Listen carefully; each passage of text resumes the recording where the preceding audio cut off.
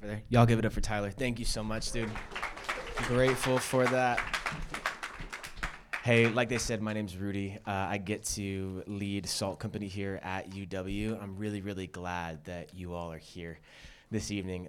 Don't take that for granted, so I'm pretty stoked to get into the text tonight. Like they've all said, we're here tonight, really grateful for Ingram Hall for letting us be here this evening. We're not here next Thursday. If you come here next Thursday, the hallways will still be warm, but this room will be very empty, right? So do not do that.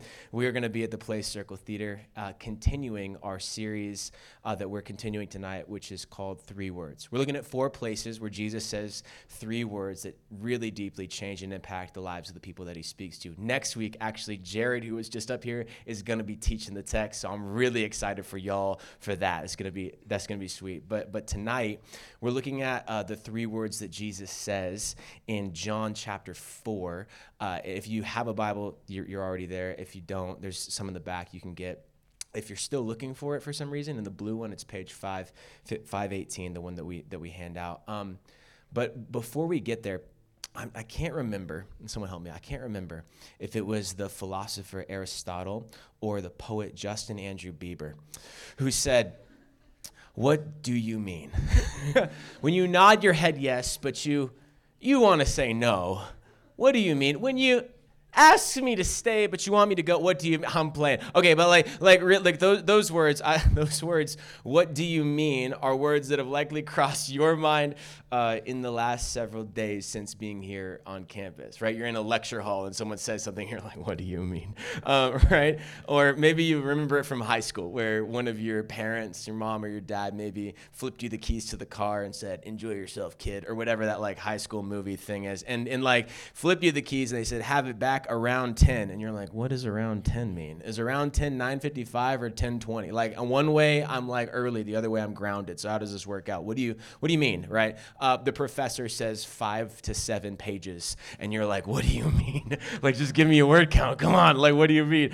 Like that boy or girl, that man or woman that you're kind of crushing on texts you like I really like you, and then you're hanging out later that day, and they're like, you're my best friend. And you're like, what do you mean? That's so confusing. Like what do you mean? Oh man. I love that. What do you mean? If I can be honest with you, I think that in spaces like this, Christian spaces, sometimes, and we're honored that you're here, regardless of kind of where you're coming in at this evening. I think in Christian spaces like this, sometimes we have that thought go through our mind, what do you mean? But we just kind of nod along because it's what everyone else seems like they're doing, right? Like if you're not a Christian and you're in this room and you hear things and it's just like everyone else is kind of like, yeah, and you're like, I have no freaking clue what that means, right? And that's fine. Like we've got plenty of room for that because frankly, there's Christians in this room who hear stuff and they're like, yeah, I'm gonna nod my head, but I've got no idea like what's going on there, right? And that's because like we've said this before. When we say like you're welcome here, we mean you and all of your questions. So what do you mean is welcome here. But we're gonna get into what do you mean this evening around a pretty core tenet of Christianity, like a very like central one, and it's this idea of having a relationship with Jesus. Because you can hear that and you can nod along and say, yeah, I get it. But if you start to think about it a little bit deeper, you're like, okay, what does that actually mean? Like, what does it actually mean to have like a relationship with Jesus? And let me frame the question a little differently for you note takers out here. How does Jesus relate to me? Like, how does Jesus relate to me? And you can insert a bunch of different things into there and maybe be right, but maybe not. So how does Jesus actually like relate to me? We actually see him answer that question for us this evening by looking at John chapter 4 and the way that he interacts with the woman at a well. We're going to see at least 4 ways that Jesus relates to us and reveals how he relates to us by seeing how he relates to her. So we're going to bring out the book. The word doesn't do the work, then the work won't get done. John 4, you heard it. Let's get it. Chapter 4, verse 4. Now he had to go through Samaria. So he came to a town in Samaria called Sychar, near the plot of ground Jacob had given to his son Joseph. Jacob's well was there, and Jesus, tired as he was from the journey, hold on to that, sat down by the well. It was about noon when a Samaritan woman came to draw water. Jesus said to her, would you give me a drink? His disciples had gone into town to buy food. The Samaritan woman said to him, you're a Jew and I'm a Samaritan woman. How can you ask me for a drink? For Jews do not associate with Samaritans. How does Jesus relate to me? Number one, for the note takers in the place, and these are all very simple if you're not taking notes. Number one, here's how Jesus relates to you, and I can tell you that because I see it's how he relates to her. Number one, Jesus pursues you. I want you to see this just from the jump in the text here that's often glossed over that helps us rightly understand Jesus. Did you note it in verse 6? Jesus, tired as he was from the journey, sat down in the well. I want you to just imagine this. He's in Samaria. It's the near Middle East. It's about noon, so the sun is right up in the middle of the sky, and you and your friends have been walking with Jesus for literally hours. This is the mode of transportation. It's walking at the time. There's no like camel, Uber, ride share to get around with, right? It's just you, sandals, a dirt road, and that near Middle Eastern sun blazing down from the sky. So you get to Sychar, you go to a well, and you're tired, and interestingly, so is Jesus. Jesus is tired in our text.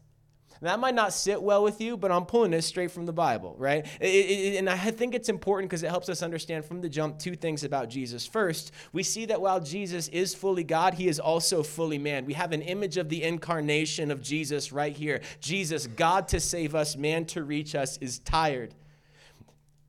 And the other thing is this. It's week 2 of classes. Anyone tired? Right? I'm going to see a lot of hands. Anyone tired? Right? Like is some of you have exams marked on your calendar already that you're already freaking out about, right? Like some of you haven't been asleep before midnight since August, okay?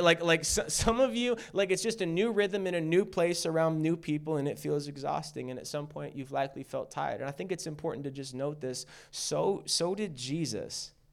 Your experience, your human experience of being tired is not distant from the experience of Jesus, even in this text. He knows it because he lived it. It's important because it helps us get away from this concept that can kind of infiltrate our understanding of relationship with Jesus sometimes, that Jesus is just like this idea or this concept. And it's really difficult to imagine having a relationship with an idea or a concept until you start to understand Jesus really was a person. Like Jesus was a person. Relationship with Jesus is relationship with not a concept, but a person. It's a relationship that involves two people, actually, you and him. And what's interesting is Jesus, as we kind of look at this text, it's very clear. Jesus wants to be at this well, at this point, at this place, at this time. He's chosen to be here. And the reason for that is clear as the disciples go away to get food, because Jesus will encounter this precious Samaritan woman at the well in the middle of the day. And even in just that sentence, there are at least 3 reasons culturally for why Jesus should never have related to this woman at all. The cultural expectation of Jesus at this point in time in the first century would have been that he violently ignored her as if she was not there at all. Let me just fill you in, right? First, and this is very different than our 21st century Western context, which I think is great, but first, you got to understand she is a woman.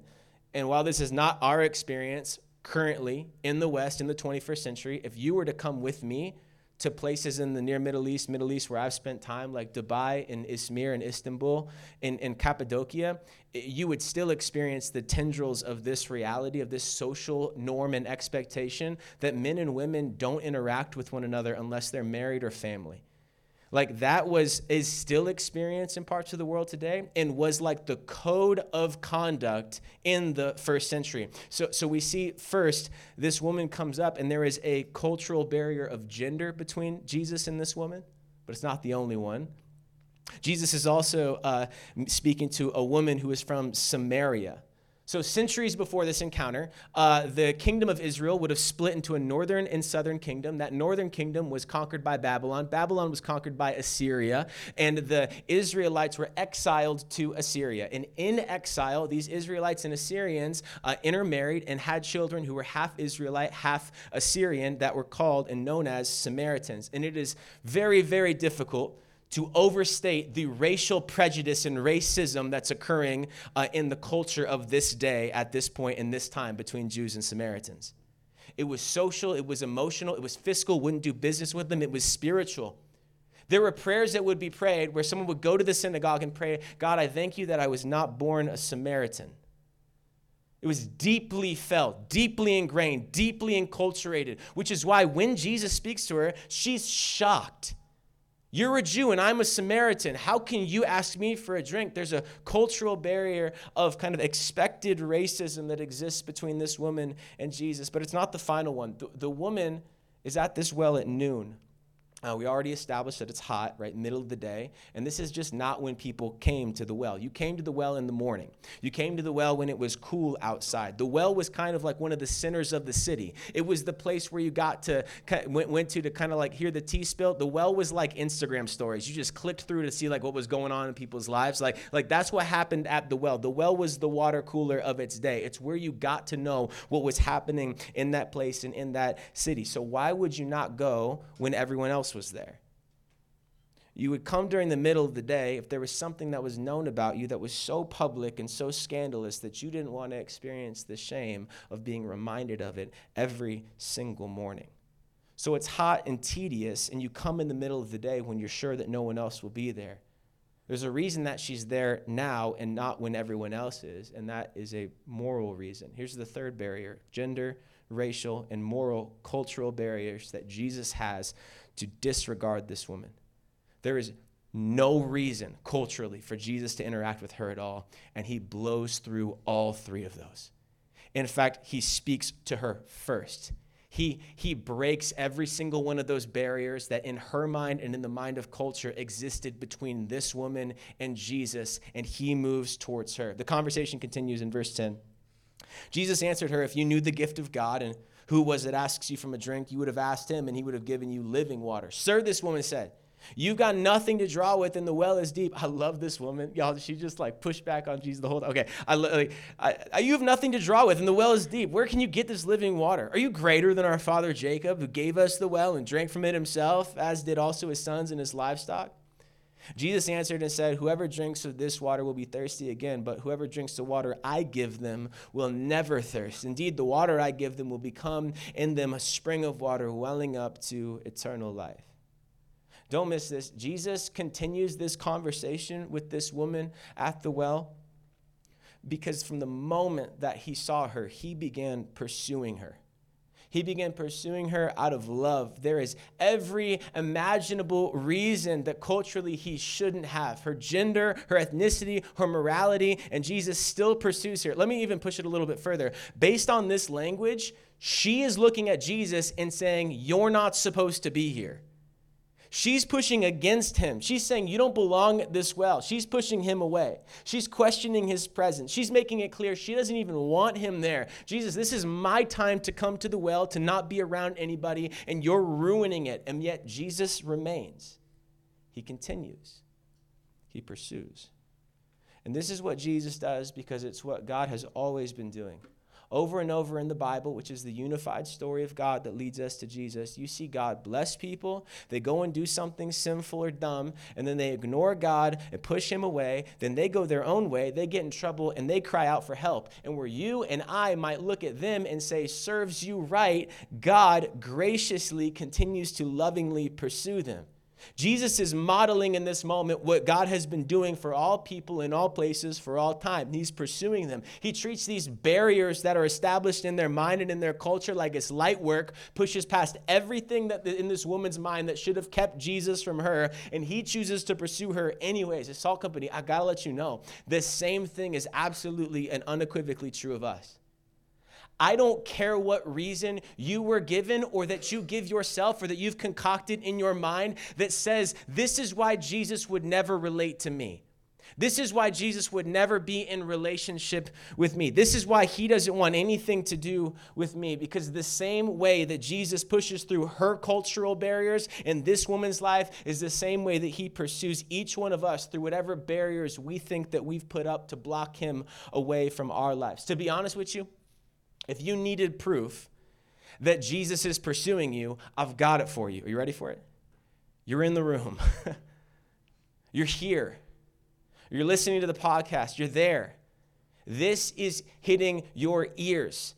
that Jesus Christ is pursuing you through an Instagram post and through a flyer handed out and through a cup at convocation and through a friend that invited you to come to Salt Company. It's no mistake that you wandered past the kickoff last week. It's no error that you stumbled across a sign and decided to come in. All of that is part and parcel of Jesus Christ lovingly pursuing you.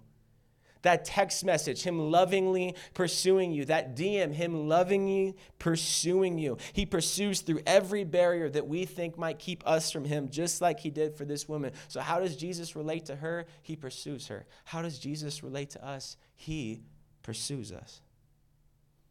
All right, back to the book. Verse 15. The woman said to him, "Sir, give me this water so that I won't get thirsty and have to keep coming here to draw water." He told her, "Go call your husband and come back." "I have no husband," she replied. And Jesus said to her, "You're right when you say you have no husband. The fact is that you've had 5 husbands, and the man you now have is not your husband. What you have said is quite true." All right, cool, Jesus. Okay. So Jesus pursues her, and he continues to pursue her. And now Jesus will come to her and say, "I'm pursuing you, and I'm offering you what you need to be satisfied." Jesus pursues, and Jesus satisfies. You see, it's here we start to crack into why she's here at the well in the middle of the day at all.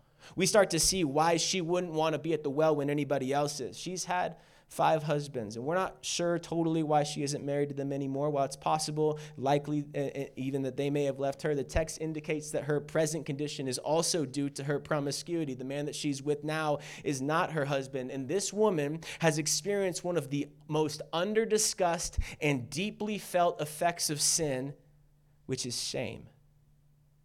She has experienced a public, broadly known, life-altering degree of shame.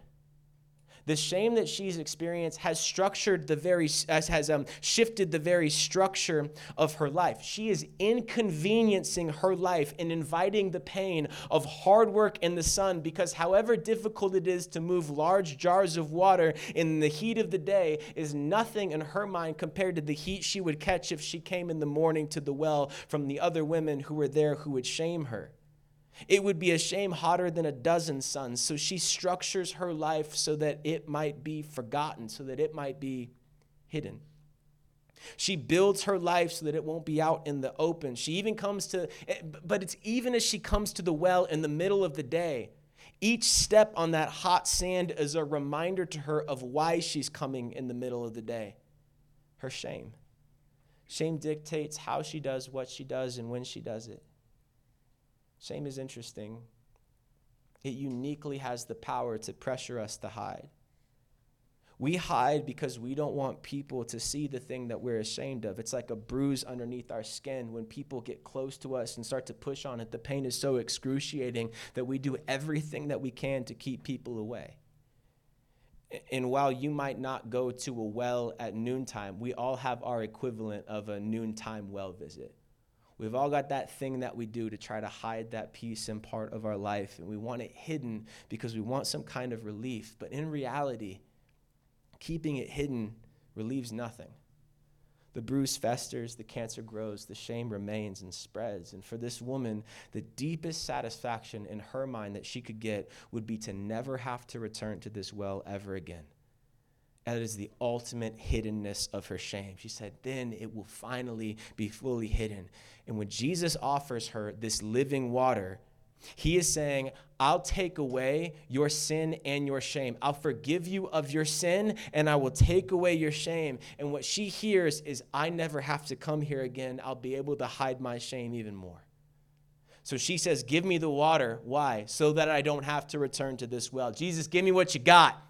And if we're him, maybe we're saying, sweet, disciple number 13. Awesome, right? And Jesus, however, knows. So he tenderly and gently uncovers what she's been hiding. He starts to let her know that he's the one who can satisfy her longing, not by helping her hide her shame even more, but by taking her shame for her sin away. So what does she want more than that? She doesn't even know that that's an option for her. And it's interesting that if we were to think about the things that we long for, it can often come back to point where we try to protect the things that we feel ashamed of. That sometimes our deep longing for relationships is because it actually protects us from the shame that we feel for being lonely. The good grades that we kind of sacrifice our bodies for, we were going after those. We long for them because they protect us from the shame of bad grades. That we look for that good job or that good paycheck because it protects us from the shame of not living up to the potential that we've been told that we have over and over and over again. And hear me, relationships are good. Good grades are good. I hope you all get them, right? Good jobs are good. Good paychecks are good. I hope you guys have success in every single one of those areas. But I have to be honest with you, each of those are very miserable means of trying to hide your shame. So if you were to think of the thing in your life that you're most ashamed of, the thing that makes you feel the most shame, that you most want to hide, you would find yourself in a similar position to this woman, where Jesus already knows those things about you, and he still chooses to pursue you and still offers you this living water and still offers you this same satisfaction of salvation that can quench the thirst of sin and shame. His offer is not to let us and help us hide. It's to heal us and satisfy us more than we could ever possibly imagine. I think of this verse often, Romans chapter 10, verses 9 through 11. Where Paul writes, if you confess with your mouth that Jesus is Lord, and you believe in your heart that God raised him from the dead, you will be saved. For with the heart one believes and is justified, and with the mouth one confesses and is saved. Verse 11, for the scripture says, everyone who believes in him will not be put to shame. Everyone who believes in him will not be put to shame because he forgives us of our sin and heals the bruise and wound of shame. He is the one who satisfies. We crave relief, and Jesus has it and offers it. Jesus offers that satisfaction of living water to her, and he offers that satisfaction of living water to us. And now you'd think that offer would be enough, but what happens next is also very, very interesting. Verse 19. So we see Jesus pursues, Jesus satisfies. Verse 19, sir, the woman said, I can see that you are a prophet. Our ancestors worshipped on this mountain, but you Jews claim the place where we must worship is in Jerusalem. Woman, Jesus replied, believe me, a time is coming when you will worship the Father neither on this mountain nor in Jerusalem. You Samaritans worship what you do not know. We worship what we do know, for salvation is from the Jews. Yet a time is coming and has now come when the true worshipers will worship the Father in spirit and in truth. For they are the kind of worshipers that the Father seeks. God is spirit, and his worshipers must worship in the spirit and in the truth. This woman, don't miss this. This woman kind of like head fakes Jesus a little bit. She's like, oh, Jesus, you're mowing too close to the flowers, man. You're getting a little too close to that part of my life that I don't want you to touch. You're just a little too close to too close to that thing I want to keep hidden. So she does what we often do in church, and she's like, let's talk about theology, right? Like she's like, I know you want my life, Jesus, but I'm going to head fake you. How about we just talk about things that are like kind of complex? How about we talk about these things that are a little bit heady? How about we like hide our lives behind some sort of ideology and theology? Sir, I can see that you're a prophet. Well, duh, right? Right? She gets into this argument with him, or tries to, about worship. And it seems like Jesus takes the bait, but I think actually he, one, doesn't, because it's setting up for what he's about to say. But two, he actually shows us another way that he relates to us. I only want to live here for a moment, but I think that it's important. The argument that she's making about what she believes about worship is formed more by Samaria than it is by Scripture. She is making an argument that you couldn't really find in Scripture because it had been formed more fully by the culture that she was in than by the Christ that she was talking to. This is what Samaritans believed about worship. And it's coming, and she's bringing that to Jesus to try to come at him, try to start an argument. Here's something interesting about the relationship with Jesus that this woman experiences. Jesus steps into that and begins to form her.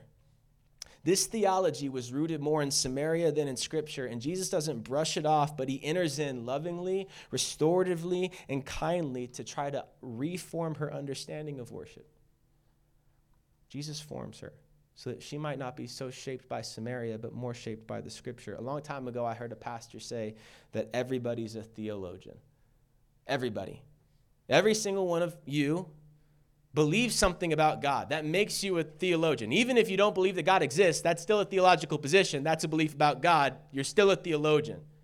It's possible that you have picked up some theological dispositions that have been shaped more by culture or perhaps by campus than by Christ.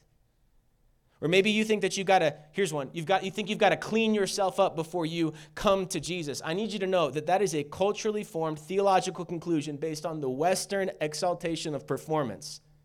That thought that you have to get attention from God, and to do so you have to perform in a particular way to get his attention, that is more culture than Christ.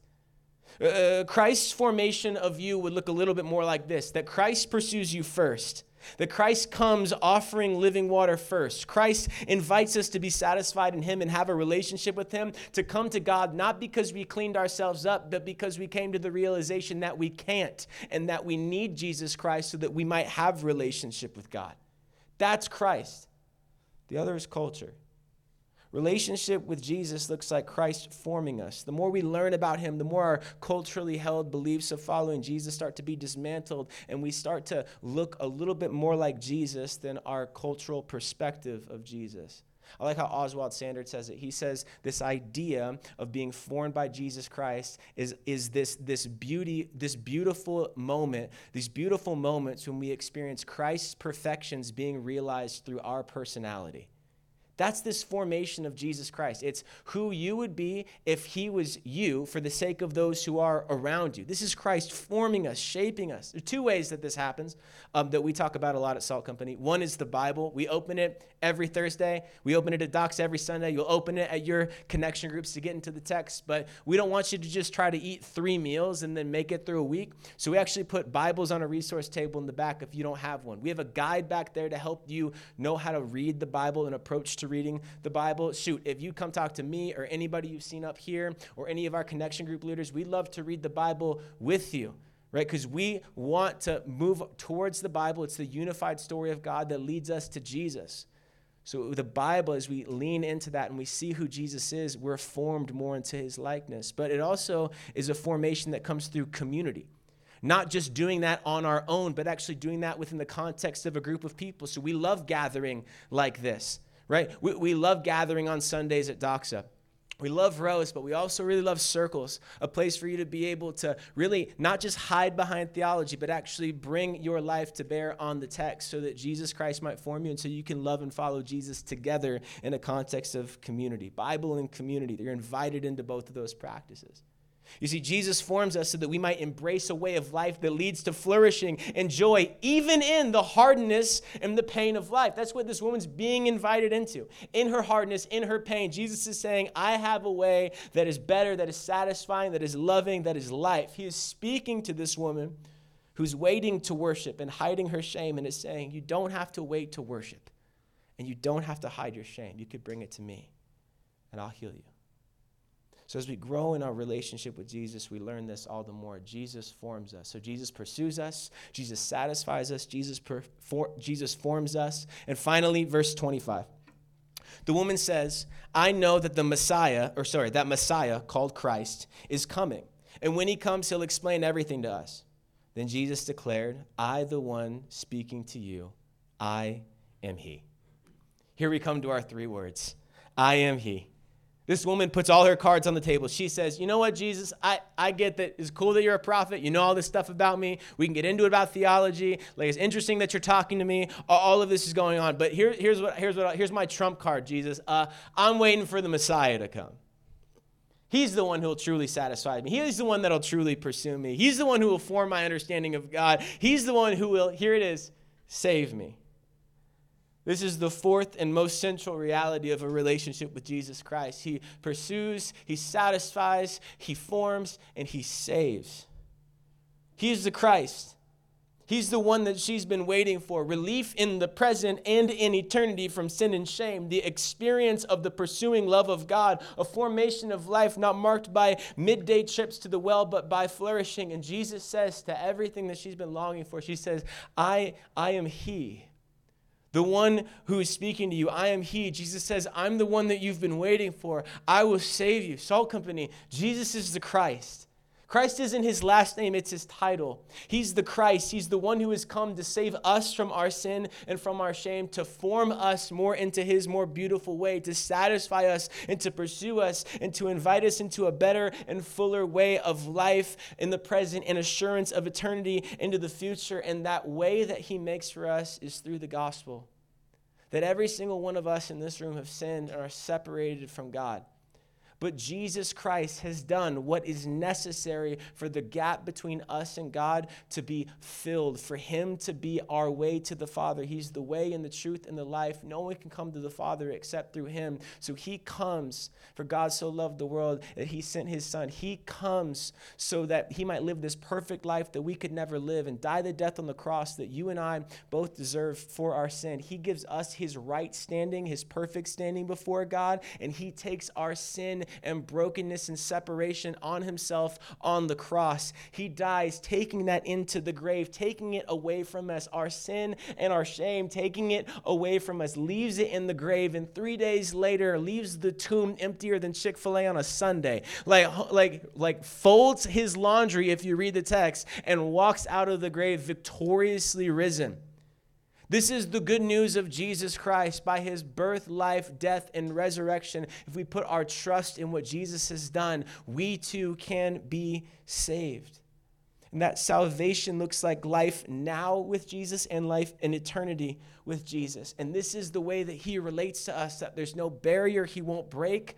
There's no longing that he can't satisfy. There's no cultural idea that's better than his way. And there's no sinner that he can't save. And it's summed up in those 3 words: I am he. And he is the one who is living water. Living water flows from one point to another, pushing and pressing through any barrier that get in its way. Living water pursues its end, just like Jesus Christ pursues us. Living water quenches thirst for every ounce of sin and shame, every way that we try to hide those parts of our life. Jesus says, you don't have to hide them anymore. I will heal you of them. For every way that we are culturally formed, Jesus offers a better way, just in the same way that a rock goes into a water with jagged and sharp edges, and as the water runs over it, it smooths it out over time. Living water will form us and smooth us out and help us to follow and be aligned with the way of Jesus. And ultimately, this living water gives life. Life, eternal life, Jesus offers to us freely. It's the living water that pursues. It's the living water that satisfies. It's the living water that forms. It's the living water that saves. So Jesus goes where he doesn't belong so that you and I can find our belonging with God. That on the cross, 2 of Jesus' last words would be, I thirst. He would thirst so that we might be full of living water and drink deeply of it. He emptied himself on a cross so that we might be filled with life. He drinks the cup of sin and wrath for our sins so that we might drink the cup of living water that he offers us and have eternal life. He would be publicly shamed for us and for our sin on a cross so that we who put our trust in him might be eternally free from our sin and shame forever. I who speak to you, I am he. So what's it mean to have a relationship with Jesus? It means that Jesus Christ, the Savior of the world, pursues you, satisfies, forms, will save you. So what should your response be? I'm going to land the plane. Verse 27. Just then his disciples returned and were surprised to find him talking with the woman.